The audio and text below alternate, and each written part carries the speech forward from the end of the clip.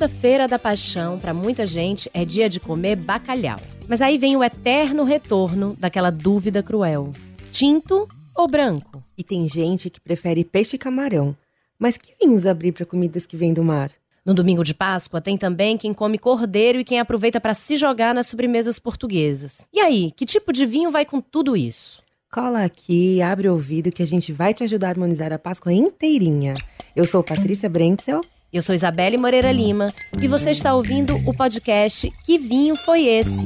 Uma produção CBN, Receitas.com e Globoplay, feita especialmente para quem ama vinho e tem sede. Estamos a poucos dias da Páscoa e é melhor a gente começar esse episódio sem enrolação, indo direto pro bacalhau, que é uma das estrelas desse feriado, né, Belle? Se você ouviu o episódio de Natal, já sabe que tinto ou branco é uma dúvida eterna quando o assunto é o que beber com esse tipo de peixe. Mas, se você não ouviu, a gente recapitula um pouco para você. Para bacalhau, como quase sempre no mundo do vinho, a resposta é... Depende.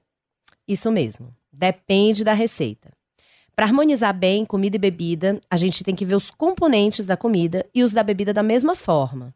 É como se a gente saísse decompondo cada elemento de um prato, e o do vinho também, e aí a gente faz a combinação entre essas características e vê se dá match. Então, eu vou dar aqui o exemplo de uma bacalhoada. Bacalhoada é feita com alho, com tomate, pimentões, azeitonas e muito azeite. Então tem ali a gordura por conta do azeite, a acidez do tomate, um pouco de herbáceo por conta do pimentão. Já o alho, ele dá um sabor mais intenso, mas quando ele vai pro forno, principalmente com o azeite, ele suaviza, porque ele perde toda a acidez. E aí a gente tem que considerar também os outros elementos, né? A cebola, a batata, os ovos.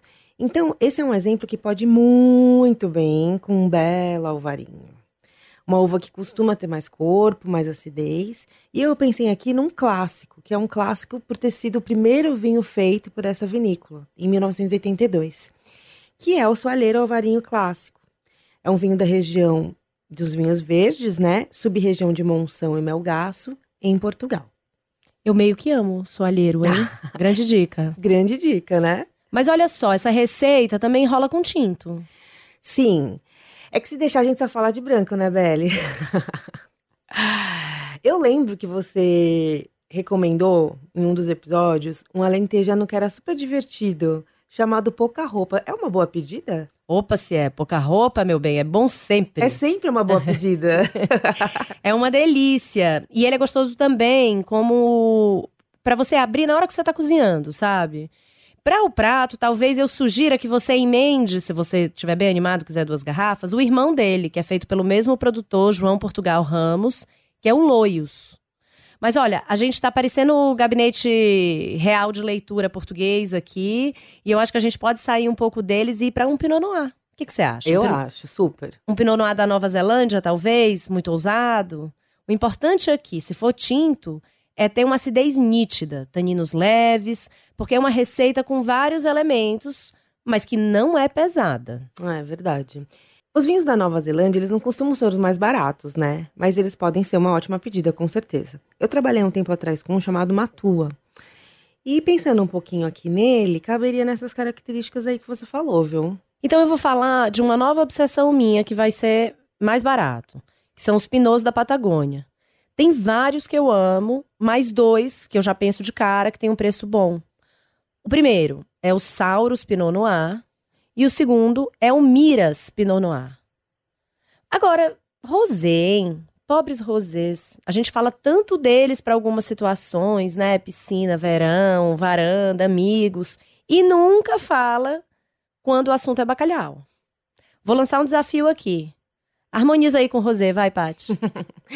Harmonizo. É verdade, Belle. Quando a gente vê, né, faz, sei lá, pesquisa, sempre aparece bacalhau, tinto ou branco. Nunca se fala de rosé, né? Pobres rosés. Pobres rosés. Mas antes disso, só pra lembrar, você falou dos Pinots da Patagônia, eu lembrei de um que eu amo também, que é um que chama Barda. Ah, esse eu não conheço. Barda. Faz muito tempo que eu não bebo, mas ele é um Pinot Noir incrível. Eu lembrei dele, vamos ver se eu tenho din-din pra comprar. Os pinôs da Patagônia, eles são elegantes, né? Muito. Tem uma fruta que não é aquela fruta que berra, assim, na sua cara. Ela é mais contida. Por isso que eu falo, muitas vezes a gente fica falando, pinô, e coloca todos os pinôs numa caixinha só, né? O pinô da Patagônia tem a particularidade dele, total diferente. Vale experimentar. Sim. Mas volta pro rosé. Volto pro rosé, aí assim, eu vou sugerir um rosé português. Claro, né? A gente fica tentando sair de Portugal, mas não tem jeito. Não tô conseguindo, mas assim... Esse é um vinho que eu provei lá na vinícola. Recentemente eu provei aqui no Brasil, ano passado, que se chama Casa Cadaval Colheita. Inclusive, é uma vinícola de uma região chamada Tejo, que é bem pertinho de Lisboa e que vale muito a pena visitar essa vinícola, porque eles têm as árvores de sobreiro, eles têm cavalos, além, obviamente, dos vinhedos, né? E esse é um rosé, que é um rosé de Touriga Nacional com aragonês. Então ele tem uma cor muito linda, até uma cor que vai mais pro salmão mesmo, um pouco mais forte, não é um rosé delicadinho em cor, sabe? Tem um corpo médio, uma boa fruta e ele é bem gastronômico. Inclusive eu tenho uma garrafa comigo, então se alguém fizer essa receita e me convidar, eu levo. Tô me sentindo desafiada, hein? Acho que eu vou ter que fazer esse bacalhau. Olha, deixa, né? Agora, e se a gente pensar numa outra receita em que esse bacalhau é feito com nata, creme de leite, manteiga, leite ou qualquer outro laticínio que vai deixar o prato muito mais estruturado, mas não exatamente com tanta acidez. Acho que cabe um branco com passagem por barrica, talvez, que pode ser um acompanhante mais à altura. A gente pensa aqui na harmonização por semelhança, né? Com certeza. Aí, nesse caso, a gente pode deitar e rolar com um vinho mais gordinho, untuoso, sabe? Que combine com essa cremosidade que o creme de leite, as natas. Ou até um molho bechamel, vão dar. Mas mesmo assim, tem que ter, né, alguma acidez para limpar a boca dessa gordura, dessa gordurinha aí que vai ficar. Bom, para essa receita eu pensei num chardonnay barricado e também num encruzado. Bom, no receitas.com tem uma torta de bacalhau. Ela leva um purê bem cremoso, com creme de leite, como se fosse uma brandade de bacalhau, mas com um toque brasileiro, que é a batata palha. Nessa receita, a gente cai mais ou menos no mesmo caso desse bacalhau com natas aí, né? Porque tem essa cremosidade, enfim. Só que dessa vez eu vou recomendar um vinho brasileiro por causa desse toque brasileiro aí que teve com a batata palha. Então eu vou recomendar um vinho brasileiro, que é o Casa Verrone. Chama Casa Verrone Speciale Chardonnay, que é uma vinícola que fica em Itobi, na Serra da Mantiqueira. É um vinho que tem essa nota de mais tropical, né, com frutas tipo maracujá, abacaxi, mas ele também tem um leve amadeirado, então ele não é super barricado. Quando a gente fala super barricado, quer dizer passou muito tempo por barrica, né? Então ele não é super barricado, não é super amadeirado. Porque ele tem uma passagem de 4 meses por barrica de carvalho francês, mas a gente nota. É bem equilibrado.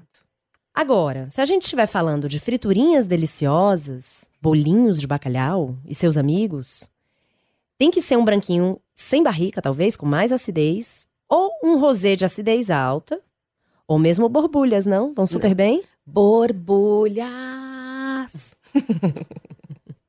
Eu amo friturinha, né?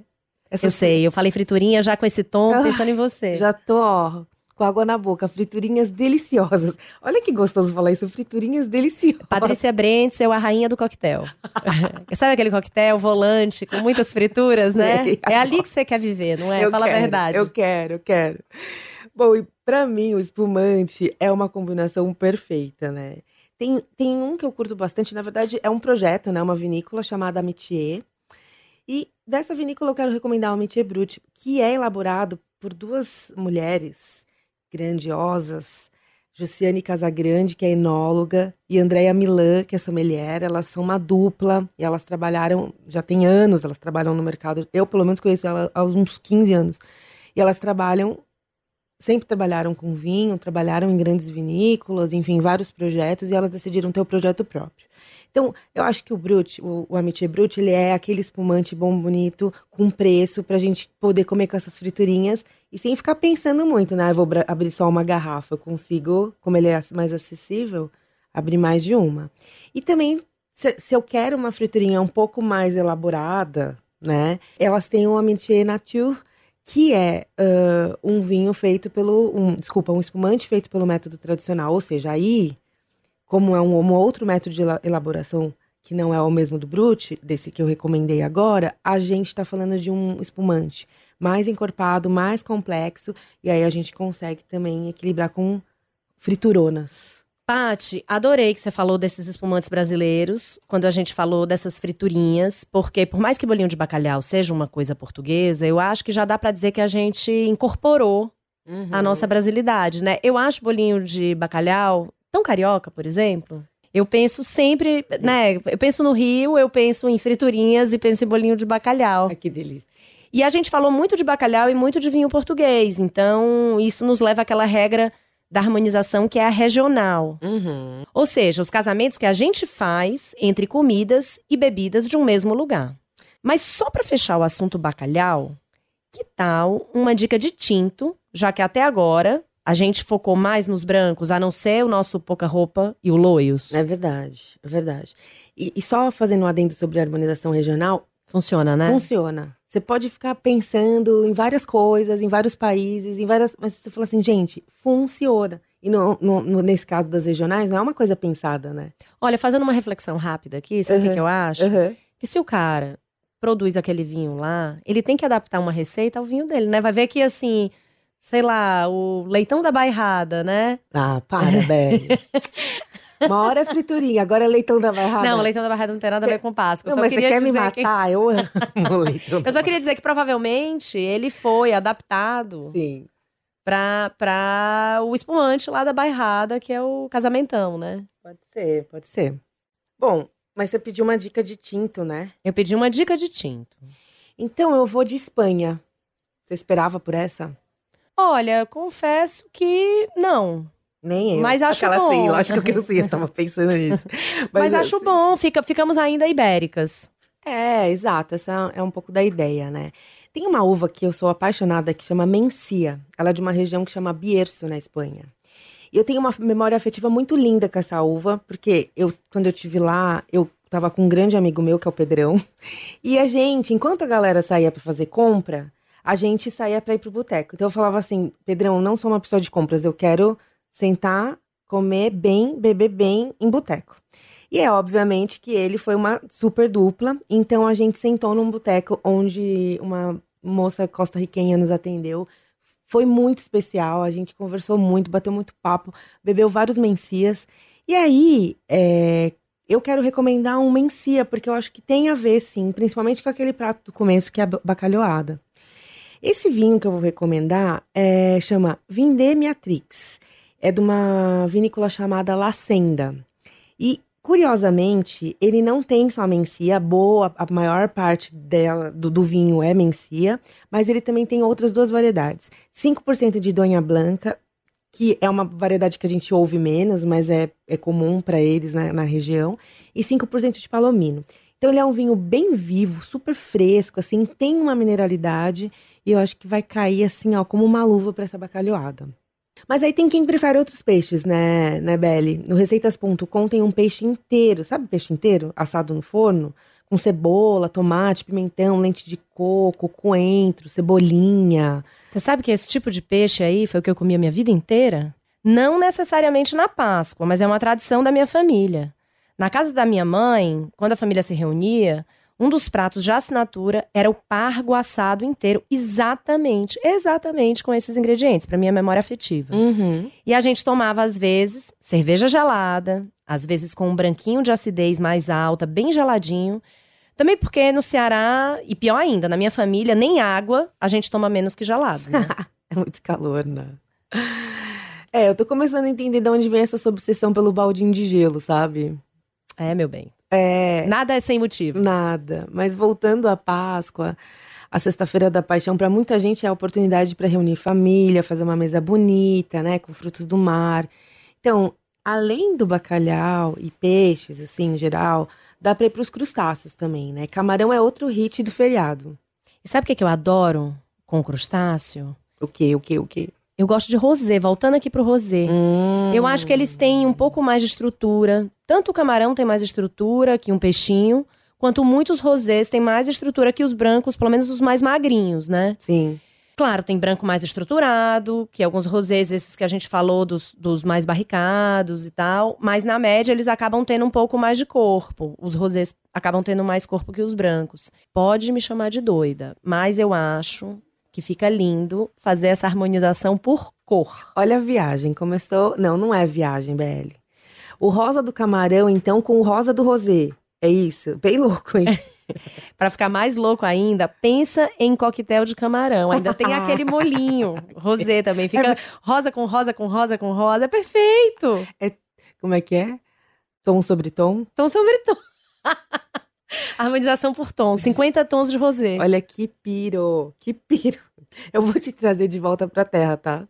Tudo bem, pode trazer. Mas deixa eu falar antes do rosé. Menina, eu provei um rosé muito, muito doido outro dia. Era o Santa Carolina Reserva, né? Uma vinícola grande, que você não espera que vai fazer uma coisa loucona, assim. Era Garnacha, Merlot, Pinot Noir. Tem um preço bom. Eu recomendo, viu? Ele tinha o aroma mais maluco do mundo e eu não conseguia pegar. E eu fiquei assim, meu Deus, eu conheço isso, eu conheço o que é, o que é, o que é. Até que veio com tudo.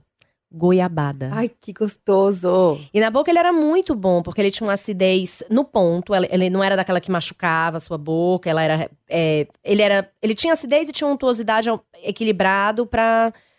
Nossa, amei. Então, eu indico esse aí, Santa Carolina Reserva, Rosé, que tem um preço bom, você acha no supermercado. Ah, agora você voltou pra terra, Voltei, né? tô bem na terra. Os mortais podem comprar, dá pra ir no mercado. Não, os mortais sempre... Eu não piro no preço, vai. Eu piro Não, só na verdade. minha viagem à harmonização por tom, mas eu acho que, olha, por que não? Eu tenho amigas que já harmonizaram obras de arte com vinho, música com vinho. Sim. Por que não? Sim. Bom, Beli, mas pra quem come cordeiro na Páscoa, no domingo de Páscoa, a gente vai do quê? Cordeiro é gostoso com vinhos mais intensos, né? Como é uma carne mais gorda, na maior parte das vezes precisa de adstringência, tanino, né? E pra dar aquela limpada na boca, estrutura também. Olha, uma harmonização clássica é cordeiro com taná. E aqui a gente vai achar muita coisa vinda do Uruguai. Alguns produtores uruguaios fazem até um evento com essa harmonização para vender melhor os vinhos deles, porque fica tão bom. Ah, é verdade, esse evento. Então, eu acho que eles adotaram o cordeiro quase como, assim, o prato típico, né? Uhum. E, de fato, tem muita criação lá pra vender melhor o taná. Fica super equilibrado com essa comida. Eu vou falar uns dois que eu curto bem, que você acha fácil. Eu gosto de uma vinícola que chama Família Deicas. Eles têm desde vinhos de entrada de R$40 na linha Dom Pascoal. O segundo passo deles, de taná, tem uns R$70, da Dom Pascoal, tem passagem por madeira, que deixa o vinho um pouquinho mais elegante. E aí tem o Atlântico Sul, que já é mais caro, já é um 100, que é bem gostoso. Outro produtor muito bacana, se você quiser gastar um pouquinho mais nessa faixa dos 100, são os Pisano. Eles têm um corte de taná com merlot chamado Cisplatino, que é genial. Você encontra na Mistral, na importadora. E se você puder gastar um pouquinho mais, dos mesmos produtores, tem o RPF, que é o Reserva Pisano de Família, taná. Nossa, você falou Família Deicas, né? Eu trabalhei com eles um tempo e eu fiquei com muita saudade do Atlântico Sul agora. É um vinho muito gostoso, né? Tem uma linha meio extensa, né? Tem várias uvas. Tem, eu não lembro todos agora, mas assim, eu lembro que ele era muito gostoso. E realmente, né, o Dom Pascoal por R$40, gente, vamos combinar. É um achado. É um achado. Quando a gente fala desses vinhos mais acessíveis, é achado mesmo, né, velho? Então, acho que hoje em dia a gente precisa equilibrar isso, porque nem sempre a gente pode comprar um vinho mais caro, né? E assim, às vezes não precisa, a gente pode achar prazer em garrafas mais baratas. Não, total. Essa é a beleza da harmonização, né? Que quando dá certo, comida e bebida se equilibram, ninguém passa por cima de ninguém, todo mundo aparece bem, né? E você encontra novos sabores. Então, a harmonização é justamente isso. É você juntar um elemento com outro e criar um terceiro sabor. E pro cordeiro, muita gente usa geleia de menta ou de hortelã. E aí, o pulo do gato. Miau. Ah, muito bem. Pulo da gata. Da gata. Que é harmonizar os vinhos que também tenham esse geladinho, sabe? Esse toque herbáceo. Tem um produtor que eu adoro, ele é mais roots, tá? Chama Vila Lobos. ele faz, é um projeto que, enfim, eles estão ali no sul do Chile. Os vinhedos são arbustos, né? Nem são aquelas fileirinhas todas bonitinhas e tal. Então, quando você vai lá, você olha, você fala assim, gente, realmente, aqui é um vinhedo. E aí ele faz um país com Sansô, mas ele faz um Carmener, que chama Lobo. E esse Carmener tem muito isso. Ele tem, assim, uma variedade, assim, de ervas e de especiarias, sabe? Ele é um pouco mais potente, mas eu acho que com esse cordeiro, assim, eu fiquei sonhando quando eu lembrei dele. Mas esse é um vinho, eu provei uma vez, é um vinho mais loucão, você tem razão. É bom deixar esse disclaimer aqui. Mais loucão. Que não é clássico. Exato. Porque fala Carmener, muita gente vai pensar num Carmener mais clássico. Não é, não. Sim. Pra quem gosta de uma coisa mais clássica e para receitas com mais especiarias, eu recomendaria talvez um Syrah. Ou o clássico corte GSM, que é Grenache, Syrah e Mourvèdre. Que são 3 uvas da região do Rhône, na França. É um corte clássico da região, que também é muito comum na Austrália. O Chile faz um pouco também. Uhum. Eu amo, acho genial, acho uma combinação absolutamente equilibrada. Uma uva tá ali para equilibrar a outra e fazer um conjunto harmônico muito belo. Eu acho esse corte muito belo. E eu acho a Syrah também uma grande uva. Ela é muito linda e ela é potente na essência dela, né? É uma variedade francesa, que nasceu no sul, ali no Rhône. Eu tive a oportunidade de visitar uma vinícola lá, que é considerada uma das mais icônicas, né, e importantes, que é a Guigal, que foi fundada pelo Etienne Guigal em 46. É um produtor, por que ele é tão importante, tão falado, icônico? Porque ele foi o produtor com maior número de vinhos com pontuação máxima do Parker. Quando eu fui pra lá, menina, passei um calor da miséria ou da moléstia? Moléstia. Da moléstia.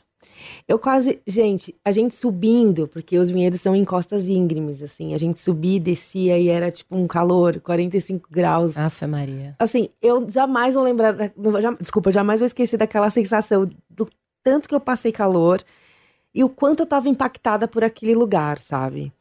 E eu acho assim, falando em Syrah, é um produtor que tem que ter ali naquela listinha. Obviamente, esse vinho que eu vou sugerir dele não é um vinho acessível, né? É um vinho mais caro. Mas é o Chateau d'Ampuis, que é um Côte Rôti 100% Syrah. Então guardem esse nome quando tiver um din-din aí. Ou uma oportunidade, ver passando numa bandeja, numa festa, difícil, né? Não sei que seja, sei lá, um casamento de muitos milionários. Copacabana Palace? No Copacabana Palace, que você é convidado, né? Um dia. Baile da Vogue? Não sei nem no Baile da Vogue. Acho que não, gente. Isso aqui não... Não, eu acho que isso aqui é uma coisa pra quando você vai viajar, de repente você acha numa loja, ou num restaurante, ou num lugar que tenha nomatique também. Que você pode comprar aquelas microdoses, né? Isso é legal, porque aí rola, não vai doer. Sim. Agora, e se for um cozido à moda nordestina? Tô puxando aqui a brasa pra minha sardinha, tô puxando a brasa pro meu cordeiro. Pode puxar. Com tomate, coentro. Que tal um vinho com toque mais herbáceo? Talvez até seu Vila Lobos aqui dê certo. Opa! Mas pensei num Cabernet Sauvignon chileno, que pode ter aquele mentoladinho. Uhum. Pensei no Max, da Erasuriz. Pensei na Vinha Carmen, que faz ótimos vinhos com uvas do Vale Central e do Maipo. E tem um Cabernet Sauvignon bem típico. Pode ir no que couber no seu bolso, todos vão ser interessantes. Mas eu preciso contar que uma vez eu fiz uma harmonização meio por geografia, sabia? E comi um cordeiro desses com um vinho feito no Vale do São Francisco. Era o Syrah da Miolo, que é chamado Testarde, e foi maravilhoso. Tem um problema esse vinho. Ele é caro. Gente, eu não conheço o Testarde. Ele é um vinho caro, assim, ele não é um vinho caríssimo, não é tipo um Guigal, tá? Mas você vai gastar uns 250. Tá. Num vinho do Vale do São Francisco, que não é um terroir que você tá acostumado a ver vinho desse preço, né? Verdade. A gente vê mais assim, sei lá, espumantes ligeiros, né? O Vale do São Francisco, no geral, eu vejo espumantes e vinhos mais acessíveis em preço, normalmente, assim. Então, realmente, é uma boa colocação. Então, ele é um ponto fora da curva também por isso. Mas foi uma harmonização muito linda. Ai, que bom. Fiquei com vontade. Beli, pra fechar esse banquete, tá faltando a sobremesa, né? Que tem um aclamado ovo de Páscoa, mas... E se eu quiser um pastel de natas? Eu acho que é justo que você coma seu pastel de natas. Que a gente ficou falando tanto de bacalhau, que agora me deu vontade de comer um doce português. Eu não te julgo porque é bom demais. Eu amo também. E eu também comeria, inclusive agora, um bom pastel de natas. Sim. Eu acho que pra ele eu recomendo um Porto. Eu sempre recomendo um Porto. Mas como quem tá nos ouvindo aí pode querer algo diferente, eu vou falar de outro vinho de sobremesa português, que é o Moscatel de Setúbal. O Alambre Moscatel de Setúbal, do José Maria da Fonseca, não tem erro. Ele é uma delícia. É bem feito. Tem aromas frutados, florais, delicado. Acho que vai bem. E é muito legal porque todo ano vem uma comitiva, né? A Comissão Vitivinícola da Península de Setúbal vem para o Brasil, eles fazem um evento, normalmente um evento mais focado em profissionais, mas é muito legal, porque aí você consegue provar os vinhos dessa região. Eu adoro o Alambre, eu adoro os moscatéis de Setúbal. Eu tenho 2 outras dicas. Vamos nessa. Que eu dei uma olhadinha na adega e achei. Eu achei que, na verdade, tinha uma sensação que eu tinha mais, mas na real, eu tenho mais tranquilos dessa região. Eu achei que eu tinha mais moscatéis, mas tenho 3, vai. Eu tenho um Alambre, eu tenho um que se chama Civipa, que é um moscatel roxo com 10 anos, e um outro projeto, uma outra vinícola chamada Venâncio Costa Lima. Então vale muito a pena provar com vinho português, gente. Fica muito gostoso. E é isso, lembrando que vinho de sobremesa português não é só Porto, né? Exato, porque a galera esquece um pouco, né? Tem madeira também. Tem vinho madeira também.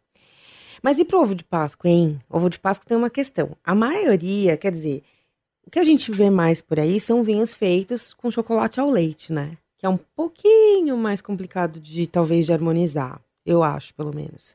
Agora, os que já começam a partir de 50% cacau, facilita mais a nossa vida. Eu vou te contar uma coisa, Beli. Conta. Eu uma vez fui contratada, eu vou também ser muito sincera, eu não sou a pessoa do chocolate. E aí, eu fui contratada por uma importadora que eu dava consultoria para fazer uma harmonização de chocolates com vinho tranquilos. Então, assim, não os fortificados, vinhos tranquilos. E aí, o que aconteceu foi um martírio, na verdade, para mim. Mas eu acho que não é fácil, não. Não, mas foi um martírio porque eu não curto muito. Aí você tinha que ficar provando, vendo o que dava certo. Então eu fui até uma loja, daí assim, pra fazer as escolhas dos chocolates, tudo bem. Né? Eu escolhi um chocolate que tinha laranja, um chocolate que tinha nuts. E vários chocolates, escolhi um branco, escolhi um aí eu passei a escolher os chocolates com as variações de cacau. E aí, beleza, e fiquei lá provando com os vinhos, eram vinhos espanhóis de várias regiões, madeira, sem madeira, roble, gran reserva, tipo, tinha de tudo. Gente, não funcionou, tá? Jura? Não funcionou. Então, assim, não é uma coisa que eu acho fechado, assim, que eu não vou falar assim, eu nunca vou provar porque não vai funcionar. Mas é comprovado que para chocolate, se a gente for de Porto, vai melhor. E Porto Ruby, né? Porto Ruby, tem o Ruby Reserve. E também a LBV, né?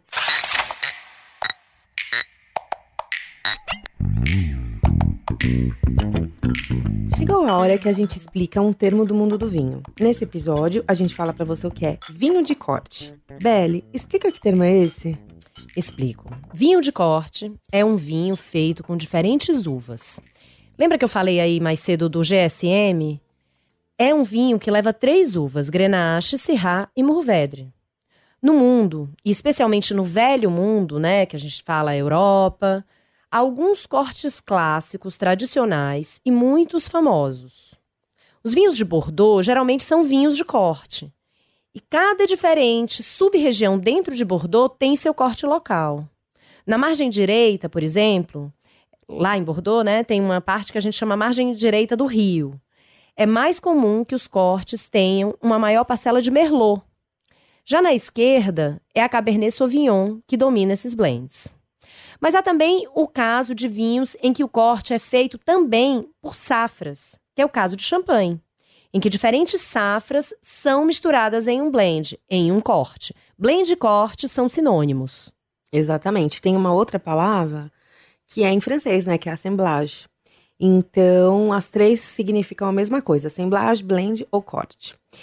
E já que a gente falou muito, né, de Portugal nesse episódio, Portugal é um país muito representativo nisso, né? Os vinhos portugueses, em sua grande maioria, são cortes de inúmeras variedades. E vale a pena lembrar que, quando a gente fala vinho varietal ou monovarietal, né, uma variedade só, ele não é melhor que um vinho de corte. Então, quando o enólogo faz essa alquimia da mistura, ele está buscando o melhor de cada variedade, né? O que cada variedade vai dar como approach ali naquele vinho, né? Eu já escutei pessoas falando que vinho varietal, monovarietal é melhor que o de corte. Não.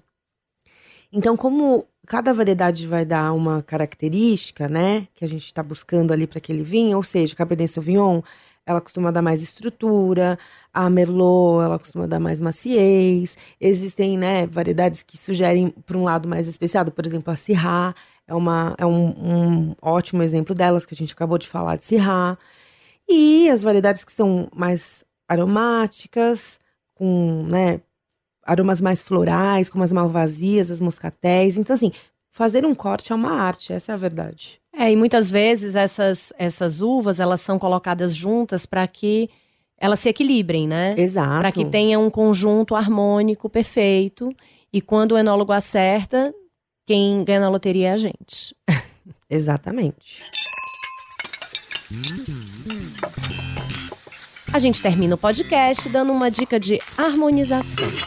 A de hoje é uma comida cheia de história, a alheira. E digo mais, Patrícia Brenzel, no receitas.com tem uma receita que você vai pirar, que é um croquete de alheira do Rodrigo Hilbert. Deus! Quero ver, então, você harmonizar isso aí. Me fala um pouco sobre a alheira e te desafio a pensar no croquete de alheira. Bom, outro vício, né? Tem uma loja em Portugal, no Porto mesmo, pertinho do Mercadão ali, que chama Comer e Chorar por Mais. Eu até guardei a sacola de lá, porque eu não posso esquecer esse nome nunca. Mas eu não vou esquecer esse lugar nunca, porque é uma Disney pra mim. É uma loja que foi fundada em 1916, e aí, assim, uma parte de vinho, uma parte de embutido, outra parte de queijo, sabe aqueles queijos todos? E lá tinha 7 tipos de alheira. Então eu pedi pra menina colocar todas a vácuo, e eu trouxe pro Brasil e fiz uma degustação de alheira. Sommelier de alheira. Muito bom. E aí, eu acho que assim, é importante dizer, a alheira, ela tem esse formato de linguiça, mas na real ela leva pão, ela muitos temperos dentro e ela é bem cremosa. Ela tem uma textura diferente do que se fosse uma linguiça, ela só tem o formato de uma linguiça, né? Então, como ela é bem temperada, eu vou recomendar um vinho branco do Douro, que chama Papa Figos, que é da Casa Ferreirinha. Eu vou recomendar o branco. Esse vinho é um vinho... Eu amo Papa Figos. Papa Figos, tanto branco quanto tinto, eles são deliciosos, né? E assim, esse vinho, ele é feito com algumas variedades. Então, ele tem um pouquinho... Ele passa um pouquinho por barrica, mas é super dosado. Ele tem rabigato, que é... Essa uva, eu amo o nome dessa uva, né? É o nome do seu gato, não é? Não, não é. Eu tenho um afilhado com esse nome. Ah. Um afilhado gato com rabigato.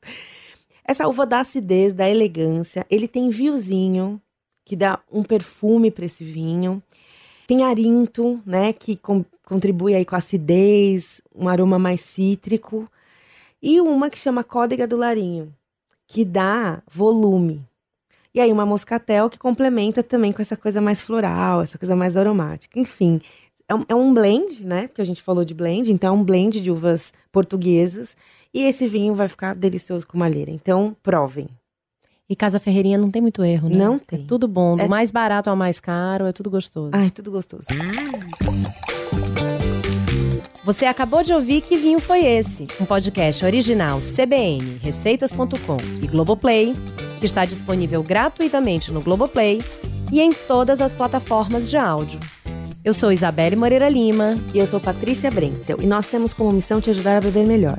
Obrigada por ouvir até aqui e até a próxima. Até lá!